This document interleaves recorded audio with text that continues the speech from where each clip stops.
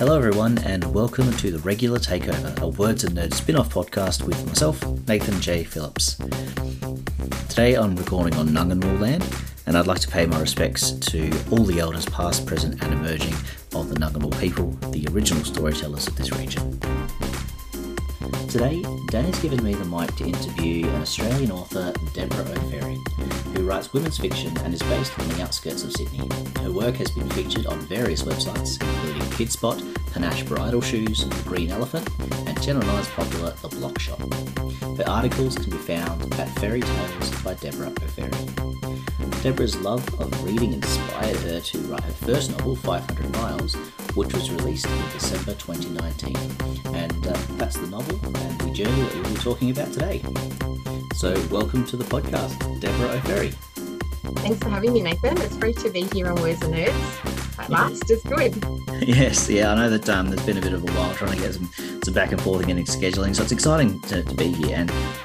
And I'm particularly excited to talk to you today, Deborah, because when it comes to romance, it's not a genre that I'm particularly well read in. So when I'm picking up books like 500 Miles, it's a very new experience for me. It's a different style of writing, it's a different way of characters interacting, and I find that I always learn something new from it. So thank you very much for that.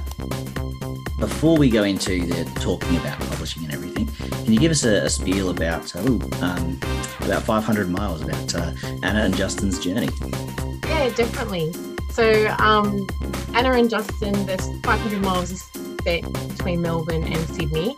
At the time when I was writing it in the suburbs, they were 500 miles apart. So that's kind of the reasoning behind the name of the book. So it's about Anna, who is happy in her career, great. The thing that she really wants is that big love in life. She just doesn't seem to realise that she's her biggest obstacle in that.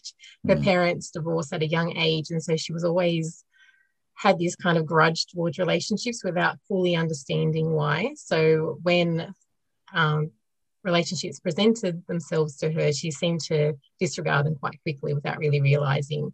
So when Justin comes along, who ticks all of her, this great thing is about to happen, but when she realises that he's told this mammoth lie, she walks away quite quickly. So 500 Miles is very much about her understanding that relationships aren't as simple as you find love and that's it. It's not about A to B. It's about everything in between. So the potholes in the journey and the detours, and that real big love is about being able to do big forgiveness as well. It is about essentially being able to forgive and move on and work with each other's flaws, because as humans, we are very much a flawed species.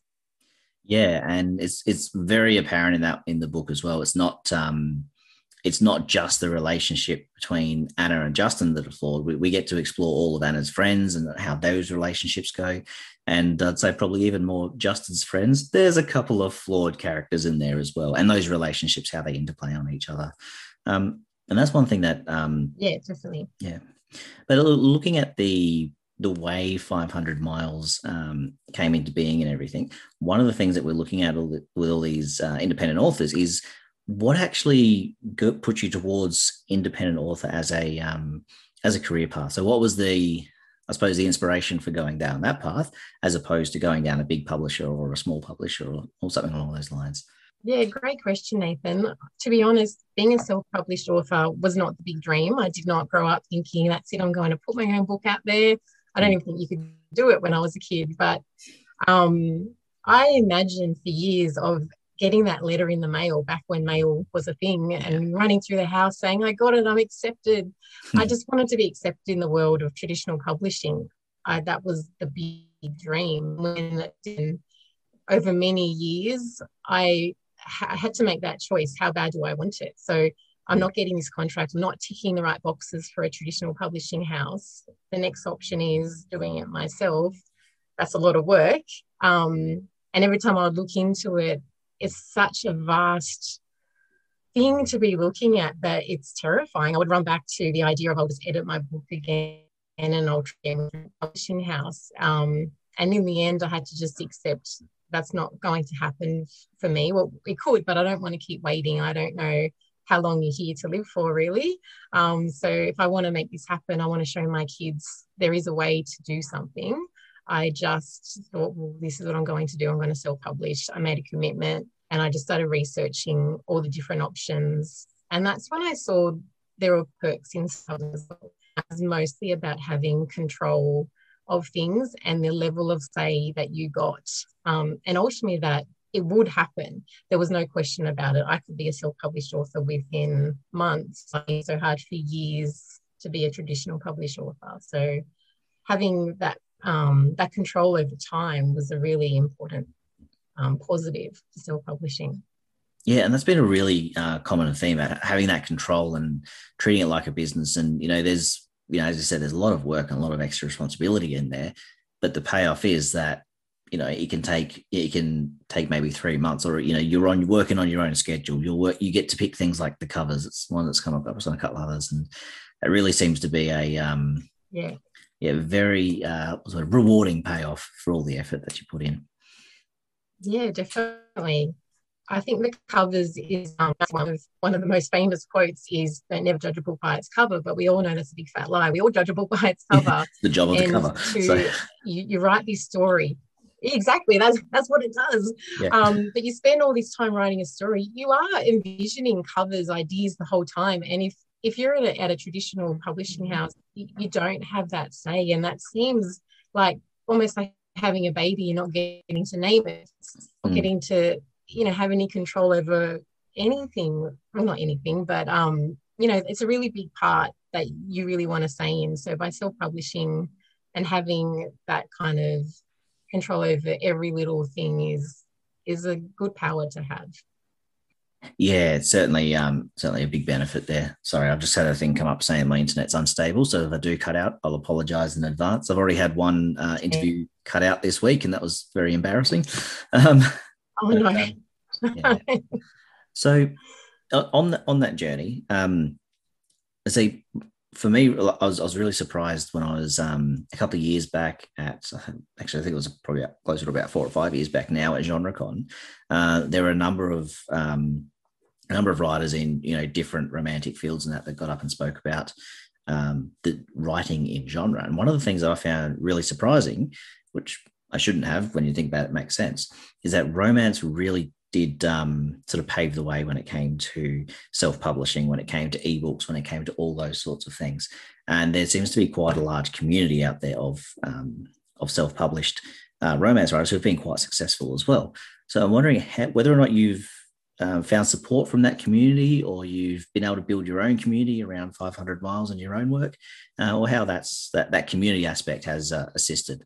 Yeah, that's one of the surprising things, I think, once you step into this field of writing, is that the community is lovely, and they're all hidden away. Like, they're not out and about. They are all online. They're on their computers all the time, but there's so many pockets of communities as well. Like, there are romance writers, there are fantasy writers, so many writing like workshops and book conventions and all these things that I didn't really know existed, to be honest. And once you step into it, you realize there is just this huge community and huge amount of ways that people are not just writing books, but reading books and consuming them in different ways. And it's quite interesting. Support is really lovely. Like, you can post questions in lots of different forums, and people will flock to answer you. Like, people are so willing to help out. Not everyone is positive, but mostly it's positive, and it's really quite surprising, I think, because it's not like that everywhere, and I have found that really welcoming and nice. Yeah, no, I've always found the writing community to be quite inviting as well. It's nice when the competition, I use that in air quotes, is just as happy and just as enthusiastic for your success as you are as well. And so on that, I think with readers. Oh, sorry. No, go ahead. I found that readers of romance books are a really passionate community. Yeah, absolutely. As they really get behind their authors, they buy merchandise. That's the real surprising thing.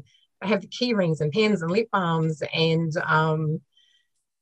there's this huge following for people who read romance, just consume it like chocolate. It's just gone in like days, and you could you could spend hours, right, or years that you put into something that's just consumed in hours. It's fascinating Yeah, how passionate people are about it. So it's something I've I'd heard say, is a bit of a double-edged, maybe not sword, but it's a double-edged compliment when someone says, "I devoured your book in a night." It's like, well, it's been a couple of years of writing that. It's great that yeah, it did, but it's exactly. also instant satisfaction and then it's gone. But no, it is Absolutely. fantastic to have that support, and usually they're the people who say that to their friends, and you get that word of mouth going. And once that's happening, that's absolute gold. Um, Absolutely. yeah. So when you were putting when you're first putting it 500 miles out there, and it is something that really struck me. An obstacle of 500 miles a while ago, it's an obstacle, but it's able to be overcome. Whereas now it has become even more of an obstacle to travel. Have you found that's had any sort of renewed relevance for your story, or is that something that's just me reading too much into it? That's the first time I've ever thought of it like Oh that. well, I think sorry. it's quite poetic to look at it like that, but apart from that, it hasn't occurred to me. But I think Yeah, you're probably right. yeah. No, I'll just edit out the rambling bit Any journey beforehand. is So much harder these days. yeah, Go on. yeah. Cool. So the other part is in your publishing journey, both before and after the book's release. Is there anything that really surprised you about the process of self-publishing? And I'm sort of coming at this from the angle of for listeners or for people who are looking to jump into that self-publishing world, anything that maybe you wish you'd known beforehand. Yeah. Yeah. I think one thing which isn't something that you necessarily think about too much, but before you start, know what success looks like to you. Like, you know what grand success looks like, but what level of success will you be content with? Because that's the first part you have to aim for. We may all want great success and great readership and people to love your books, but for most of us, getting that is like it may not happen. Like Yeah, some amount of writers in the world, there's only really a small handful that are the elitely like just famous, known. They make movies out of their books every mm-hmm. time. Like there's only a small portion of those books, and there are millions of books in the world. So know what success looks like for you. That's going to keep you going because it's a bit of a lonely role to create these stories and put them out there. And there's a lot of work promoting it and following it and being on top of things, and just to really know what you are comfortable with and what you're prepared to do. And if you really want that, my publisher asked me that right at the beginning, and I thought it was a bit insulting at first. Like, what do you mean? Yeah, Of course I want this. But I respected him so much for saying that because it was his first question, and I think it was the best question to ask, because if you're not prepared, well, maybe don't do it, because your heart has to be in it a lot yeah, to be able to keep going with it. And I think that's a really important thing to know. So know how many books I'm happy. I'm doing what I set out to do. I think that's an important thing. But another really important thing that which seems so minor was one of my biggest flaws in getting my book traditionally published was the size of my book. So I had a yeah. very big manuscript. It started off 160,000 words, ridiculous, but I knew nothing. I was so naive that I just thought it was a big, long story. It's all great. And it was nonsense. Like, you cannot have a book that long, not in that genre, not as your first book. It's just, no one's going to pick you up because you're a gamble, you're a newbie. So I think really understanding that you need to play by the respectable length, because it also impacts your postage, it impacts your printing costs. It's just logistically and financially really important to make sure that you start small and respectable. I think that's a really important thing to know if you are hoping to publish and sell. Yeah, that is really, really fascinating. I hadn't thought of book length like that. I know that there are and maybe it's because I come from a fantasy background where, 160 and 200,000, 500,000 eventually books are a thing, but not usually Yeah. debuts. So, but the other one about the Yes. career was Yeah. really interesting as well. Yes. It ties in with, there's a US author, so US agent, who basically says that the first thing they do is ask their clients whose career they want to emulate. So do they want to be that top shelf lead author, put out 6,000 books a year type person, or do they want to do it part-time as something that they do mainly to enjoy, but also, because people like to eat, so money is a thing. And that sort of happy to be a mid-lister, happy to be a wherever they want. So yeah, that's really, really fascinating. So I guess the next one, when you have found those surprises and everything, what was it about the self-publishing world that perhaps surprised you in a good way? Not the ones that necessarily came across as the unexpected obstacles, but the things that you walked into and, wow, this is amazing. Yeah. I think the ability to make every choice, so the font, the layout, the cover, all of that was lovely. But the ability to be able to link into different websites, have that control where you can run promotions, you can reduce the price to whatever you want it to be within 24 hours, it'll turn over and you have that power. I think those little things are so important. A really important thing was when my book, because my book is it's a thick book, so it's 496 pages. I think it's 130,000 words still. So it is a big book. It's out of a normal size for a romance debut book. But when the recommended retail price, it was, I think it was $34 or $38.95. That would never sell. But if I went to a traditional publishing house, that's kind of how much that book would be because of its size. No one would even buy that. So I had the power to say, well, I'm going to make it a more respectable price, so it was more achievable to the average romance reader.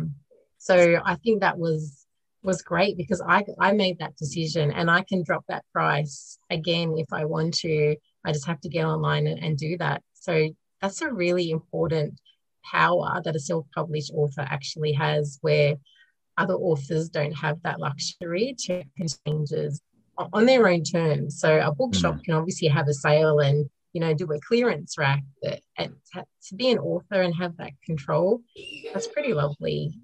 I think that's a really good perk for a published author. Yeah, and it sort of ties in with something that we heard on a previous podcast. I think it was the one with Curtis Brown, agent Fiona Inglis, talking about how, for sometimes publishers or sometimes bookstores or someone makes a decision that an author is not particularly happy with, and it can make the relationship a little bit awkward, which, of course, for her is where the agent comes in. But for a self-publisher, you are the publisher, you are the editor. So those decisions, not so awkward when you get to make them all yourself. Yes, exactly. And the blame is on you as well. So, which has obviously good and bad, but having that ownership and control is such an amazing perk to have. Yeah. So getting back to 500 miles, one of the questions that I'm really interested in is, what was it that made you want to tell that particular story of Anna and Justin? I know you mentioned that you wanted to write a story, you wanted to write a book and everything, but what drove the decision, or what comes under that to go into that type of story, or what was the motivation behind it again, I guess? Okay. I guess there's probably many stories there. But I am a romance reader, and sometimes I feel like you go throughout the book to get to that climatic end, and then it's just over, and I just wanted more of that. So I think when I was writing and having that control of, there was a few more waves of possibility throughout it, and I just think romance books, I think a lot of them are famous for that. There's not just one big moment and then it's over. There's lots of little ones between it as well, which just makes it enjoyable to read, and it gives you that escape and that thrill to go back to a story. They're the kind of stories that I like. I like they aren't too hard on your brain as well. And I mean that in the reason I read romance is I used to read vampire, thriller, murder kind of stories. Then life got 9/11 happened. I was backpacking. I was alone. And someone handed me a Jane Green novel, which is, she's, you know, the queen of chick lit romance. And I could just escape in that book, just running away from everything that was happening around me, because it was a scary place to be at that point in the world. And that's when I started reading books like that, because it was just that soft feel of, and so I wanted to create a book that was the same. People could just hide away. There are the other elements of the book which relate to, I guess, drugs and alcohol comes up throughout 500 Miles. And my background at the time when I started writing it, I was teaching drug and alcohol to children. And so I had a background in that. And I'm still fascinated by the impact of those things on a person's body. And so that is throughout the book as well. So I was slipping in my own knowledge and interests into a love story, essentially. Nice. Yeah, and that does actually play it seems a rather subtle bit at the start. And I don't want to give away any spoilers or anything, but it did surprise me towards the end. And again, I'm trying to describe it without spoilers, because, we don't want people to. Isn't it? It's difficult. It's so hard, but it was very subtly weaved into that, into the story, and particularly into the, not so much the conclusion, but the resolution. I don't like to call it the conclusion, because I know that there's, again, how to describe the ending without giving it away. There are ever afters, and it played a key part, or understanding that played a key part in that outcome. So that was something that, I'll stop before I give anything away now. So, but I appreciate it. Thank you, Nathan. That's all good. So I might actually go to my favorite question, and it's actually Danny's favorite question, but I love hearing, as a listener to the podcast, I love hearing the answers to this one. So I'm stealing it from her to ask as well. And that is, why do you write? Oh, I like this question. I write because it actually makes me shy. I always wanted to be a dancer, and Anna in the book wanted to be a dancer too. So that comes up. But that part is me, in that I just wanted to be a dancer, to feel the music and flow with it, and jumps. And I am not a dancer. I have a more athletic body. I don't leap through the air. But when I write, I feel like a dancer. I just feel like you've got that control. You have this flow. You move through this story, and you just go into this different place. And when you read a book, you escape. But for me, when I write a story, you're just on this whole other level, and it makes me feel my best version of myself. And that's why I write. That's fantastic. And that, look, I know I said it was the last question, but that does lead me to another question that I like I'll take it as well. No worries. But when you said that, that feeling of, wanting to be a dancer, and that feeling of everything sort of coming together and on that other level, one thing that I've heard a bit about is different art and different art forms, different forms of creativity, basically supporting each other. And I'm wondering, does that sort of feed into how you write? With maybe dancing isn't something that's a regular, but having that that creative input on the imagination and on the mind, whether or not that assists with the writing or the creativeness in other areas. If I'm answering this correctly, music plays a big role. If I need to get into the right kind of mode for writing, because sometimes you're not always on, but particular songs can just switch you into that right mode, and the words just come. And so sometimes, I think 500 Miles, I almost had a playlist that was happening, and it was just the right feel of songs that would get me in the right groove to write particular scenes. So that way, the art of music plays a really big role in just turning your brain into the right spot. Yeah. No worries. Well, thank you very much for your time. I will actually end it there because it's opened up a few more questions there, but I don't want to keep doing one more. But look, thank you very much for your time. Thank you for putting up with my terrible internet connection. And and mine. But yeah, look, it's I can't recommend 500 Miles highly enough. As I said, I'm not the greatest aficionado of romance, but I very much enjoyed it. And the big thing that I love about it is it's all about those relationships. And I'm a little bit biased, but I think that, you know, stories have to be about relationships, or they're not about relationships. They're about an individual, and individuals are only so interesting, so to speak. So I really appreciate the way you did that and explored on both sort of the Anna's friends and Justin's friends as well, and how it all sort of tied in at the end. Thank you for a great story. Thank you for the chat, and we'll catch you next time. Thanks so much, Nathan. Thanks for having me. It's been a real honor. I really appreciate your time, and look forward to hearing more podcasts. Thank you. Thanks. Have a good one. Bye.